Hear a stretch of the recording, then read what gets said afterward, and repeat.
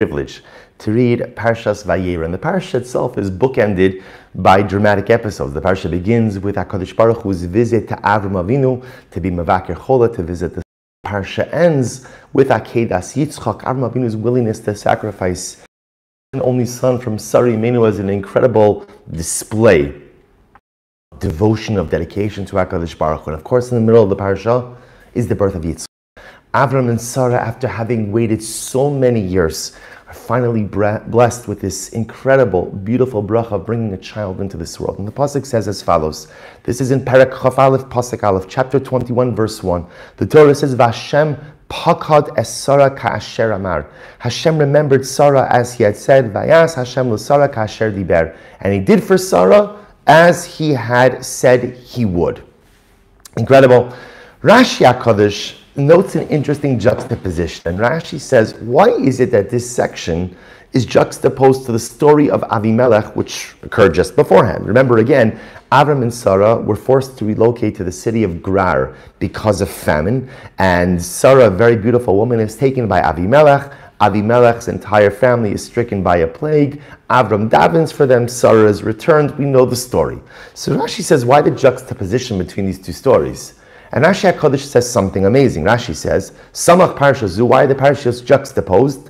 L'lamdecha, to teach us, Shekala Mavakish Rachamim Achavero, because if you daven for your friend, V'hu tzarach la'osa davar, and the davener, the petitioner, requires that very same thing, Hu na'anet tchila, he is answered first. Shene'emar v'yispalal u'samech lei v'Hashem pakar Sarah. So Rashi says something amazing. The Medrash tells us that what was the plague which afflicted Avimelech's family? All of the bodily orifices were closed up. Pretty terrible thing. Amongst that, women who wanted to give birth were unable to give birth. So Avram Avinu sees the tsar of Avimelech's family. He davens for them, and as such, the wombs were opened, and therefore, again, the women of Avimelech's home gave birth. In the schus of Avram Avinu, so Avram davened for the wombs of Avimelech's home to be opened up, and again, Avram needed that same bracha. Avram also needed a child from Sarah for her womb to be opened. So therefore, the Gemara says, when you daven for someone, and you need that same bracha for which you are davening someone else should have, Kadosh Baruch Hu answers you first.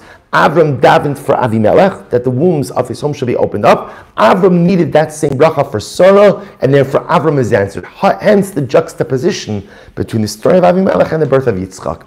And there's an obvious question. Sarah Imenu was already promised a child. Again, that's even the lashon of the pasuk. Vashem pakad es Sarah ka'asher amar. Hashem remembered Sarah as he had said. Vayas Hashem l'Sarah ka'asher diber. Sarah's already promised. The beginning of the parasha, she's already promised a child. The malachim already tell her, Ka'is chayon, a year from now you're going to have a child. So what's the pshat? Rashi makes it sound like the reason that Avram and Sarah are being given a child is because Avram davened for Avimelech. That's the schus. But it's not true. It's not true. Sarah and Avram were being given a child because Hashem had already promised them a child. So what's the pshat? So perhaps Rashi is trying to teach us something amazing. And the truth is Rashi already alludes to this answer back in Bereshis. The Torah tells us that when Hashem created the vegetation in the world, the vegetation didn't sprout forth from the earth immediately. Rather, the vegetation remained right below the earth. Why? Because Rashi says HaKadosh Baruch Hu wanted man to daven for rain. Hashem wanted man to daven for rain. Then the rain would come and the vegetation would come forth. Or in other words, Hashem wanted man to do something to bring bracha into this world. Bracha doesn't just occur by itself. Bracha, even if it's ready, even if it's deserved, even if it's waiting for you, HaKadosh Baruch Hu wants man to do a pa'ula. Hashem wants man to do something to bring bracha into this world. And it's an incredible thing. Because if you would have walked into the world before man davened for rain, you would have looked at the soil, looked at this, look at the field, it's barren. There's nothing here. It's empty. Astonishingly empty. Tohu mamish, nothing here. Meanwhile, the bracha was waiting right beneath the earth. It was ready to come forward, but HaKadosh Baruch Hu just needed man to do something. And perhaps that's the pshat over here as well. Where Avram and Sarah promised a child? Absolutely. Absolutely. Were they going to get a child? Absolutely. It was there. The bracha was there. But HaKadosh Baruch Hu says to Avram, I need you to do something. I need you to do something. The bracha is yours. It's waiting for you. but you have to do something to bring it to fruition. What was the something that Avram Avinu did? What was the something? The something was davening for Avimelech. You got to do something to bring bracha into this world. Kadosh Baruch Hu just doesn't deliver bracha. Bracha is not like the newspaper. It doesn't just show up at your doorstep. Even the newspaper doesn't show up every morning at your doorstep. But again, even if you have a good paper delivery system, bracha is not paper that is delivered to your door and it just shows up. Bracha doesn't just come snuggle up next to you on the couch because you're waiting for it.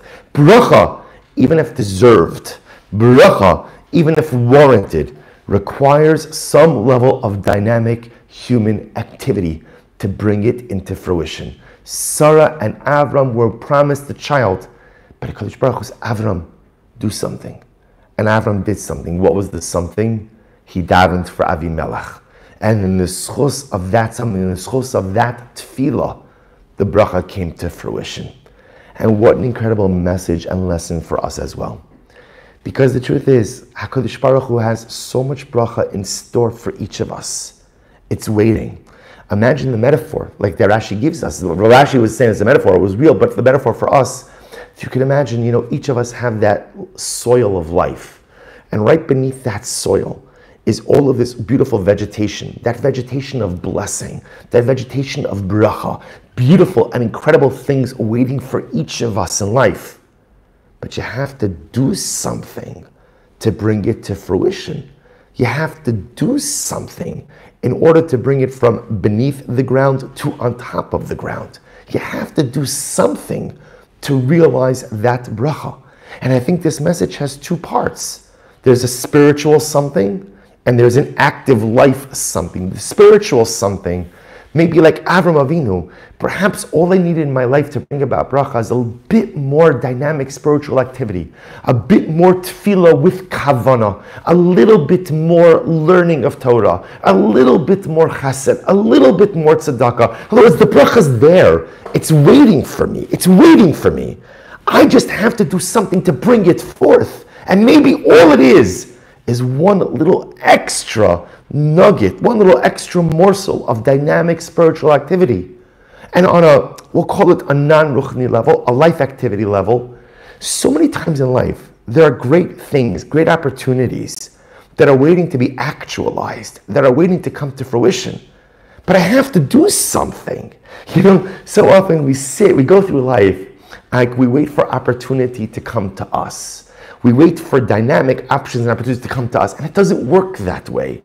If you want something out of life, you have to go and get it. And the amazing part is that the moment you're willing to mobilize yourself, get up and move, you'll be amazed about how many opportunities there are, how many doors are waiting to be opened, but no one's going to open the door for you. HaKadosh Baruch Hu puts so many beautiful doors of opportunity in front of us. And he says, no, open it. I'm not opening it for you. You have to do something to actualize your opportunities. You have to do something to make great things. I'll put every opportunity in front of you. I'll put every door. I'll put all the vegetation. But you've got to daven. You've got to learn. You've got to get up and do. You have to do something to bring about the beautiful bracha in life. Just like Avram and Sarah, the beautiful blessing of Yitzchak was waiting for them.